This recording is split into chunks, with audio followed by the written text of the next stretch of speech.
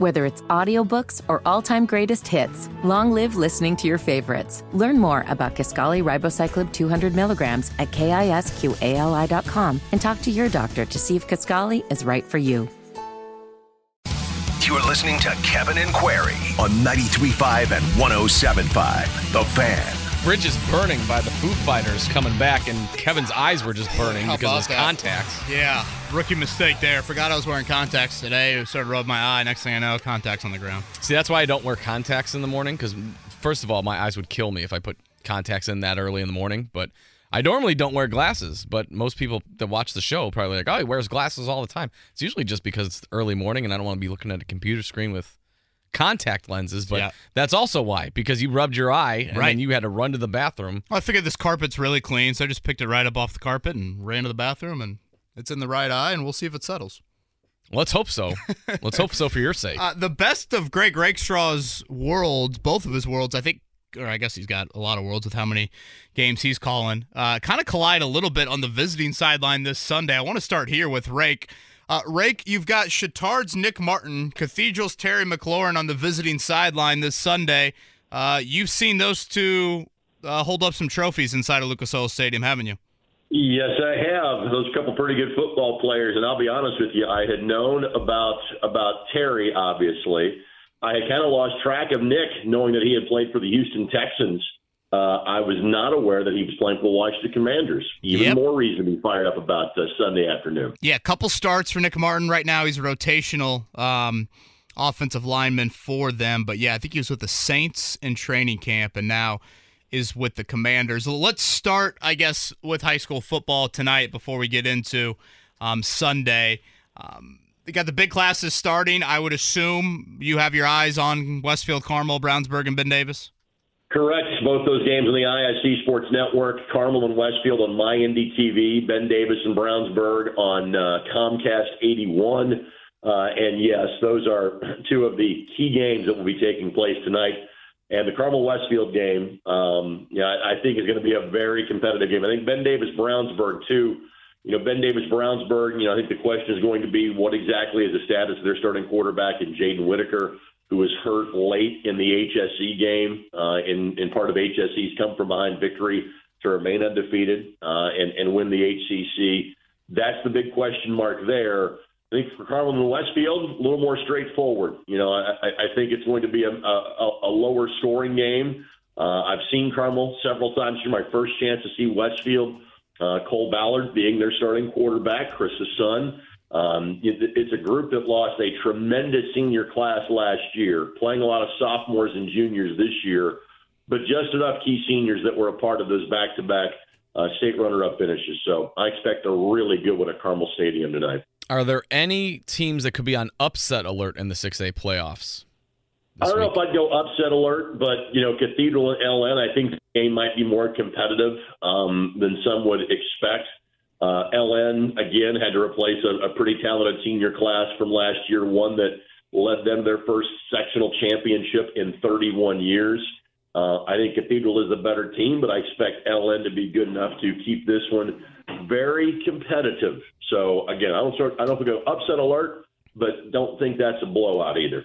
We got things underway in the first round of sectionals for some of the lower classes last week. Right, as you look at some of those classes that are already underway, I think it's Chittard and Hamilton Heights. I know Garin Catholic had kind of a big game last week in that. I guess that'd be 3A. Anything stand out to you from 1A, 2A, 3A, 4A? Just the game that I was at. I thought Mount Vernon played awfully well to hang with New Pal. And New Pal really had not been challenged the entire year. The best game they had played was Westfield in week number 1, and that's, a 4A school that beat a 6A school, by 2 touchdowns, and I'm not sure the game was that close, to be honest with you. Other than that, there have been a lot of running clock games for New Pal. That was not the case last week. Mount Vernon led that game, 24-21 going to the fourth quarter. New Pal scored in the first play of the fourth quarter and eventually put that one away by winning 35-24. New Pal looked really, really good, but I want to make sure I give a tip of the cap to Mount Vernon for making that game interesting, knowing it was 42-6 when those teams got together back in week number 4. Again, from the ISC Sports Network, Greg Rakestraw, you'll hear him Kind of a later post-game show coming up with a 4:25 kickoff this Sunday. Rake, you obviously have called, I guess, all of Sam Ehlinger's throws in the NFL so far with his preseason work. I think back to this August, because I thought he took a step forward from last August and what we saw this year. And I just think back to him. You know, he certainly made throws inside of the pocket, but I felt like his best work was outside of the pocket, not always off script, but when he's on the move, I feel like that backyard football, a little bit more of a comfortable setting for him. Absolutely. And let's face it, you know, I think the word that Sam has, that the feeling is that Matt Ryan does not, or maybe Nick Foles does not at this point either, is mobility. What you need from the Colts offensive line right now? Mobility. And I also think that's part of what helps Sam in terms of, you know, a little bit tougher to game plan for him is that mobility and that unscripted nature to some degree that I think the Colts offense will have at least this week. Because, yes, I'm sure the Commanders have been studying all 6 preseason games from the last 2 years. But you and I both know you don't run things in the preseason that you are going to run during the regular season. So I do think that's an advantage for this football team, is that Washington isn't exactly sure what they're going to see from Sam Ehlinger in terms of how the Colts are going to utilize him. I think that's an advantage next week. I'm not going to lie. I worry about Sam going against Bill Belichick the following week and what he can devise defensively that Sam hasn't seen before. But, you know, this team is not exactly in a position where you can worry about next week right now. All focus has to be on what's going to take place this Sunday, knowing the Colts have to stack as many wins as possible. So I don't think this is a white flag move. I just don't. And I think they can be successful. I think that can start on Sunday afternoon. So what were your initial thoughts when you heard that the Colts were pulling Matt Ryan and going with Sam Ehlinger?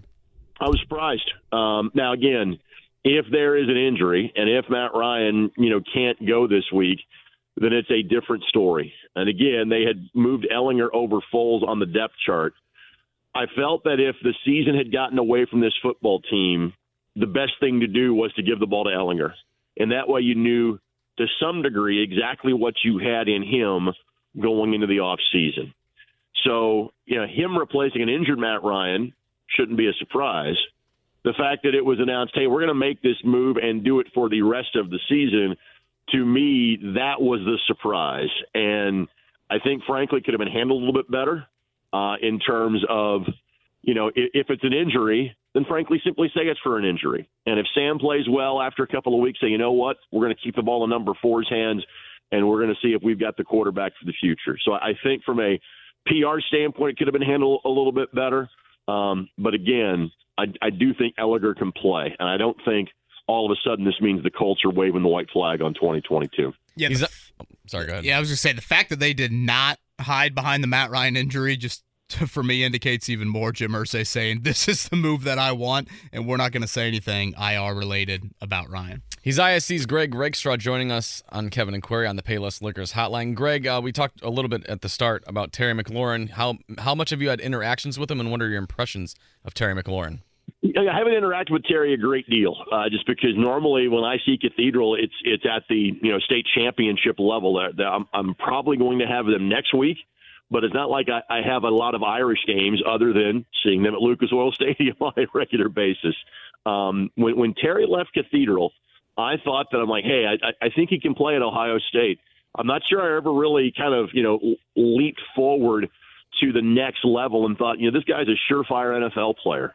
But he has been really good, and I am so happy for him. And it's funny, I was having this conversation out at Colts practice on Wednesday with some of the staffers over there. I said, when you've looked at Cathedral's best players, the guys that were the best players in high school, not always are the guys that had, great college careers or the guys that were, guys that made it to the National Football League. It was sometimes the guys you didn't talk much about that ended up being great NFL players. And clearly Jack Doyle is one of the guys I'm referencing. But they have produced so many NFL guys over the years. It may turn into Terry McLaurin may go down as one of the best players that Cathedral High School has ever produced. Obviously the bar for him at wide receiver is going to be Mark Clayton of the Marx Brothers in Miami. Terry may end up outpacing him from a number standpoint, and that's saying something. That Sunday matchup, him and Stephon Gilmore, will definitely be one to watch. Again, Greg Rakestraw is with us, the Colts post-game show host. You'll hear him, 8:30, 8:15? I don't know, maybe earlier than that? We will go on about 7:30 or so if the game wraps at about that time, and then on the network till 9:30, on the Fan until 10:30 on Sunday night. I want to flip over to defense real quick, Rake. Shaquille Leonard, it looks like he will be playing on Sunday.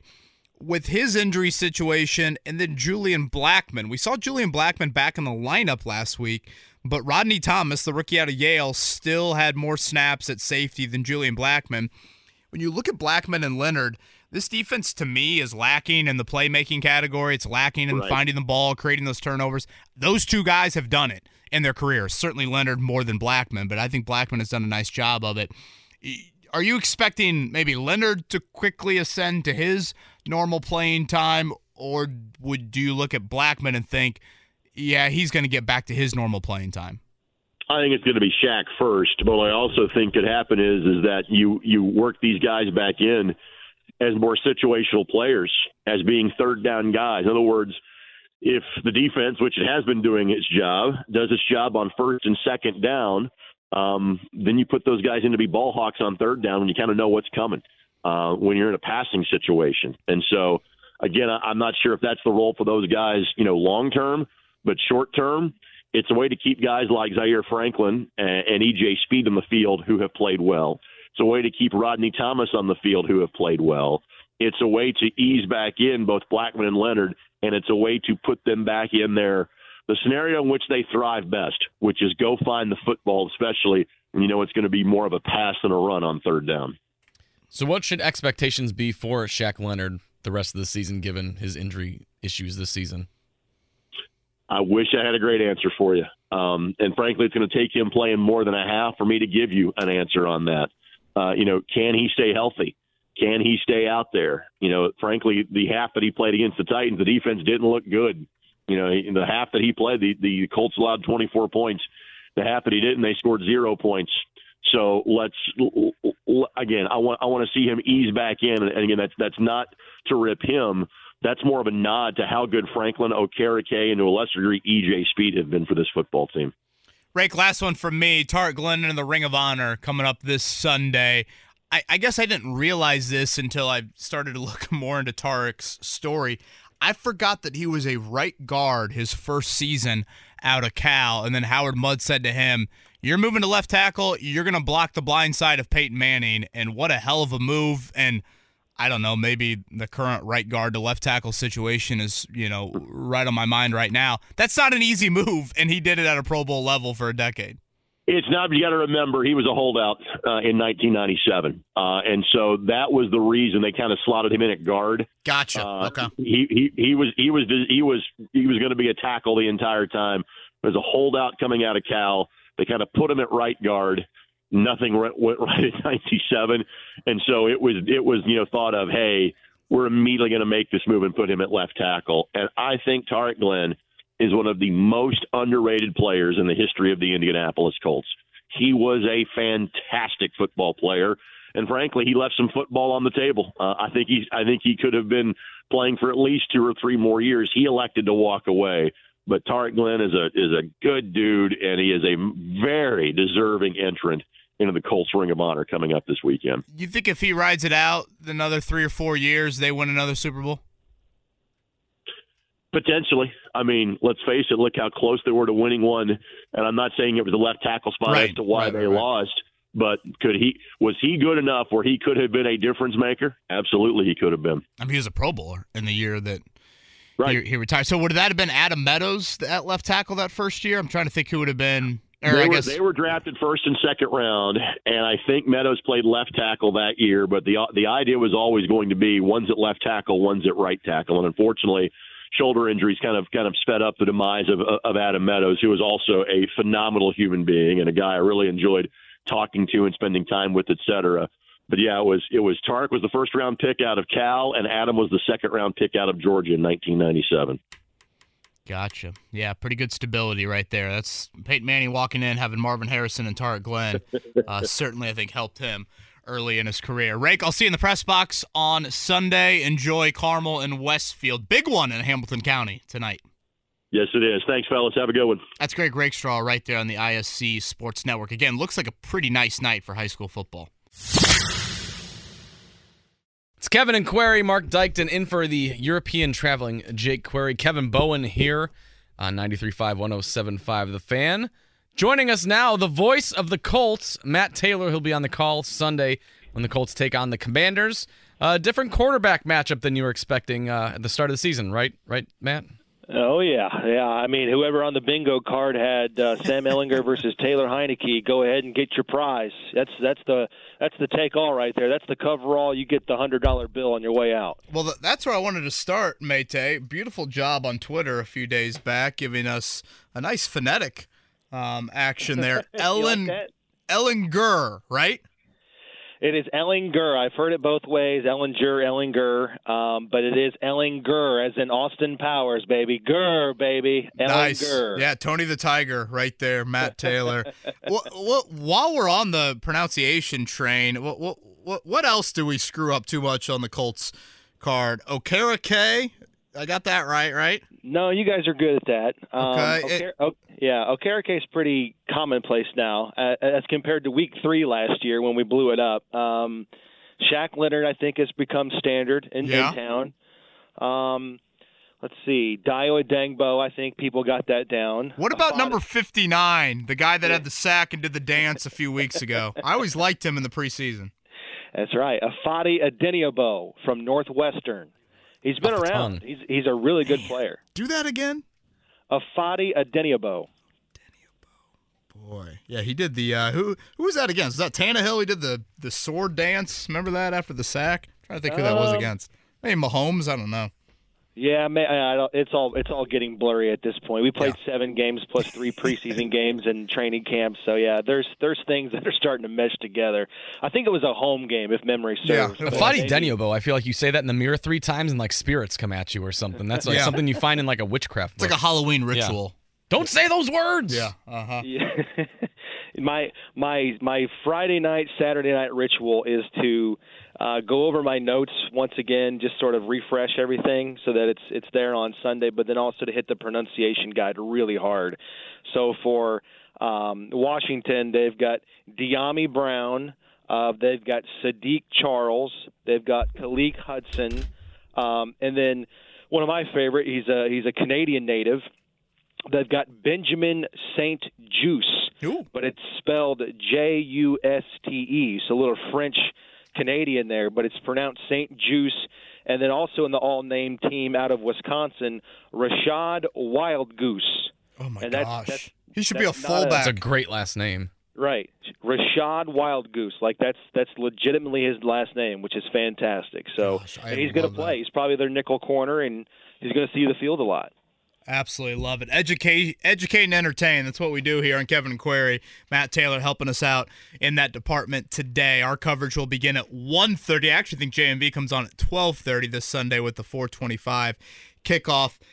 Mate, I think one of the big individual matchups for Sunday that we haven't talked about a whole lot this week because there's been other topics. But how about Terry McLaurin against Stephon Gilmore? I got my popcorn ready for that one. Oh, yeah. I mean, this is great. I mean, it's a great storyline with the local tie as well.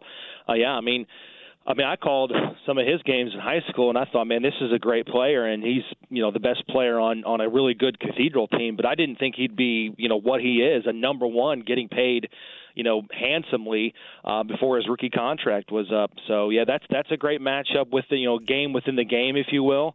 So really excited to see what that, how that transpires.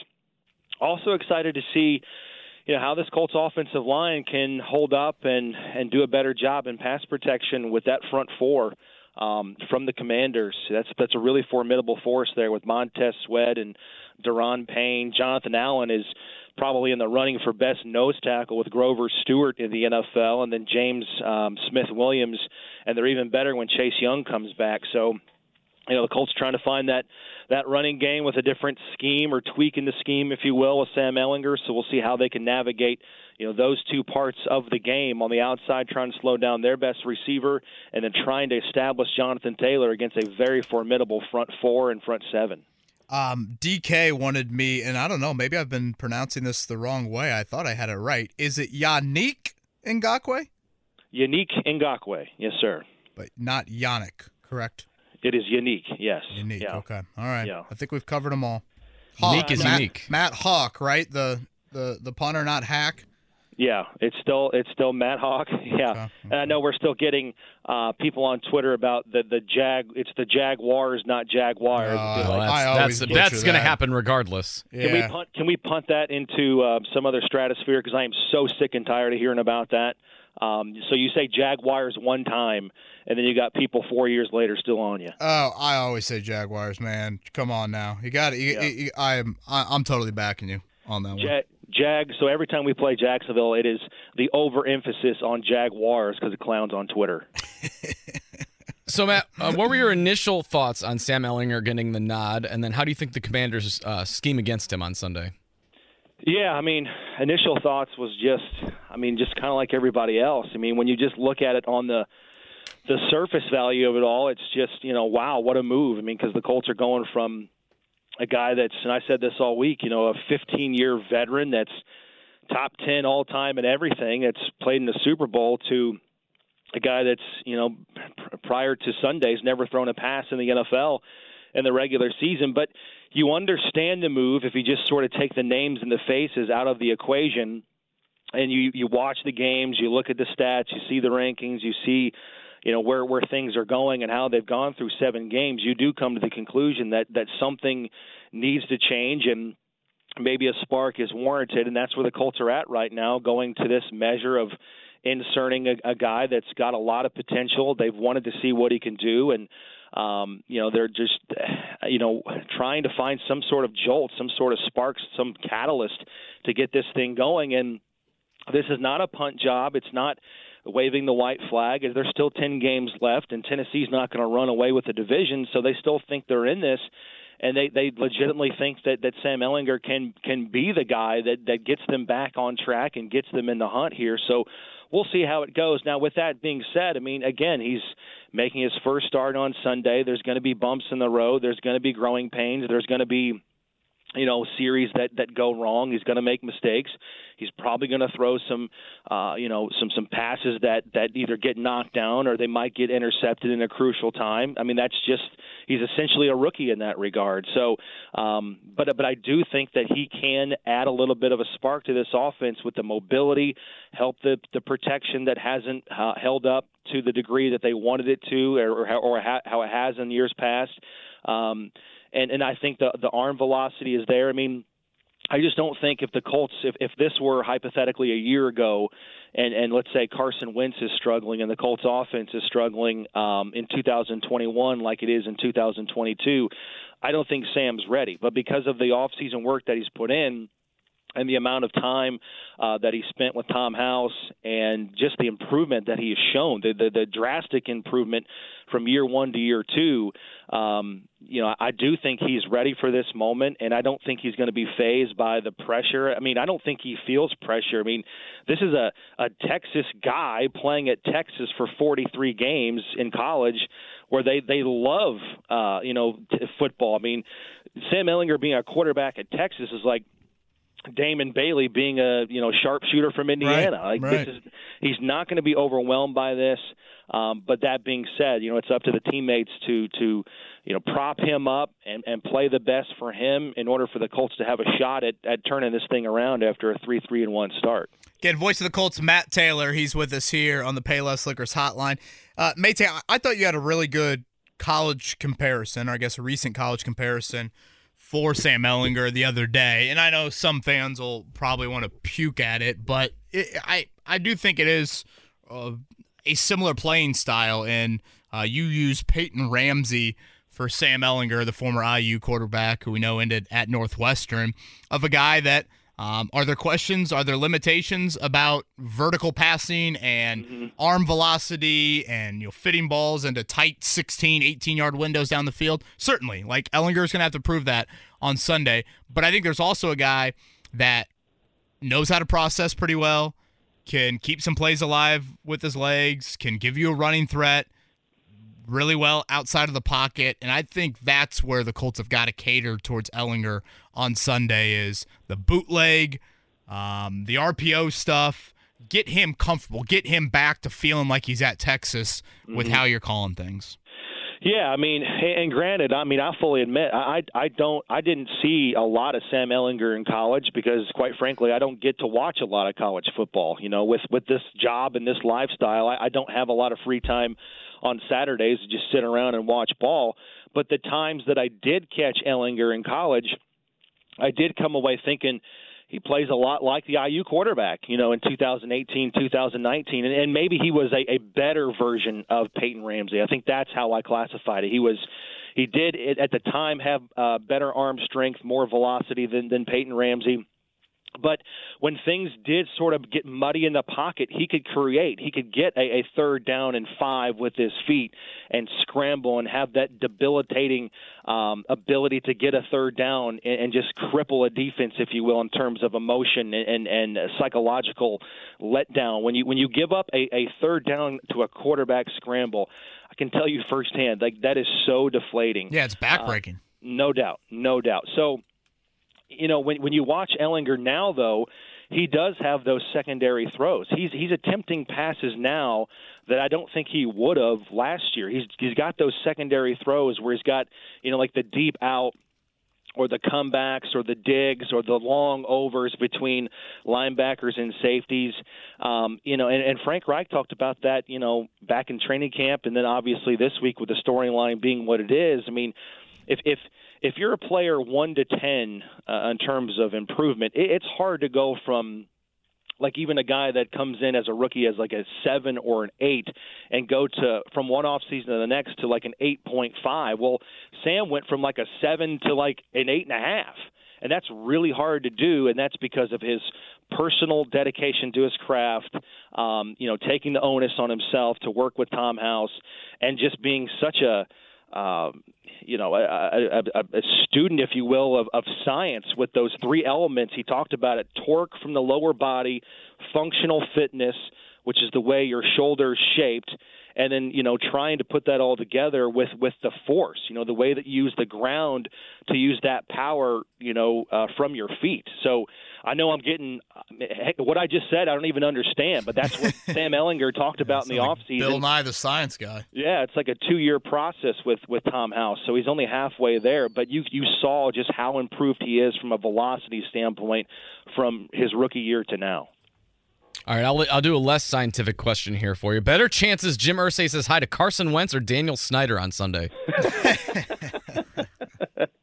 I think Jim will obviously speak with Carson. I have no idea I can't pretend to understand the ins and outs of the feud there between the owners, so I'll just leave it at that. But no doubt the storylines of this game have certainly changed within the last 2 weeks. We thought it was going to be the former quarterback trying to prove that his exodus was unwarranted, and now it's the Colts making a shift with 10 games left, trying to find a spark on offense, and now you've got all this outside, with the owners and, the owners' meetings, and our franchise is going to be sold. So I just sort of stay in my lane and just worry about the X's and O's. I'm sorry, go ahead. I was just going to say, I don't know if you typically do this with Ring of Honor stuff, but do you guys carry halftime on the radio? Like, will you carry the Irsay, Tart Glenn audio?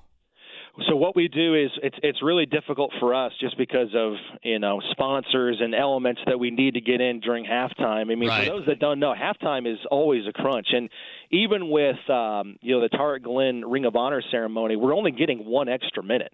So it goes from 13 minutes to 14 minutes, which I personally think every halftime in sports should be that short, but it's very short in the NFL compared to like college football or college basketball. Yeah, it's so like really 20 minutes in college football.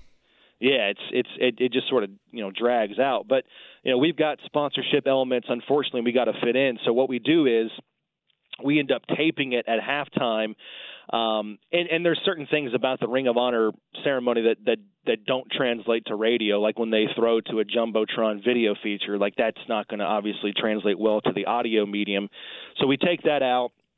But we will obviously record the speeches from Jim Irsay and Tarek and record those and have those in full, and we'll play that in full on the post-game show, and we'll also post that audio on Colts.com after the game for anybody that missed it. So we can't get it in the halftime because of scoreboard features and stats features that are sold, so we'll get it in after the game. Makes sense. Okay, last one from me, Mate. I thought one of the bright spots from Sunday that, again, just with how the news cycle has gone, we haven't talked about it a lot. I thought Jonathan Taylor looked back to his normal self, and I'm talking last year normal self. I felt like he made some cuts laterally that were pretty impressive, 10 carries for 58 yards.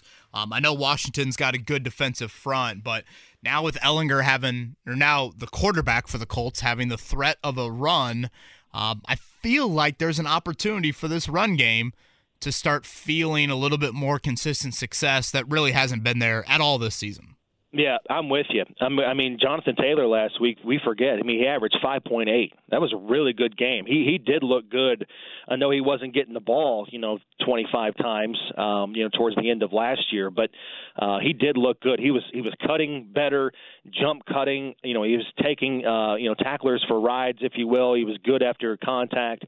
So he did look, I thought, like he did back in week 1 against Houston when he went over 100 yards and just sort of put that offense on his shoulders towards the end of that game in the fourth quarter and overtime. But yes, I do think schematically it should, in theory, help Jonathan Taylor in this running game because of the threat of the mobility from Sam Ehlinger to pull it out on a read zone or a read option. So again, I think that's sort of the genesis of this move and why the Colts are making it, so they can have that element presence in the offense that has just struggled so much to find, rhythm and points. And I think if Sam Ehlinger can, he's got to find that balance of knowing when to take off, knowing how to read an RPO, but also trusting his teammates. But right now, the Colts are just trying to infuse anything into that offense because of the poor protections this year, the turnovers. I think he'll do a better job of just understanding, to steal a line from you, because I've heard you this week, and I do agree with you, of understanding when a play is doomed. Let's not make a bad play worse by making a bad decision and turning the football over, because – and I'll say it for the umpteenth time. I mean, if you could live with the Colts scoring whatever it is, 15, 16 points per game and the sacks and all that, if they just don't turn the ball over, honest to God, they would probably have at least one more win, maybe two. And that's crazy to say, but that's how alarming these turnovers have been and how costly they've been. So you probably beat Houston, and you probably win at least one of those Tennessee games if you just don't turn the football over. So that's where I think Sam will come in and have a good football IQ and understand where to go with the football and maybe more importantly where not to go with the football. You like the 425 kick? I do not. I do not. I am a fan of the 1 o'clock, be done by 4 o'clock, be home by dinner by about 6. Put the kids to bed, go back to work, be done with your day by about 10. Instead, it's going to be I'll miss dinner, I'll miss the kids, and I'll be done with work by about 2 in the morning. So, no, I am not a fan at the 4 o'clock. The only saving grace is it's a home game. It's all about repetition for Matt Taylor. It's all about me. I am so routine-based that I kind of agree. I know I've tried to been talking myself into it this week. I'm like, I can spend a lot of time with the family, and then I'm thinking, no, Matt even would much rather have me home at dinner time than for bedtime. Quality control, brother. Quality control. Yeah, lacking here with this national broadcast, but no one cares about that. Matt Taylor, have a great call. Again, our coverage 12:30 with John over at Bullseye. 1:30, our network coverage will begin. Mate, see you Sunday. I appreciate you guys. Have a great weekend. That's Matt Taylor right there on the Payless Liquors hotline. I guess I'll see him later today, actually. Final practice of the week. Will we know who the punter's going to be? I was going to say, outside of punter, I don't really know. Again, I think Shaquille Leonard will play. I think Kwity Paye will not play unless I'm missing some people on the injury report.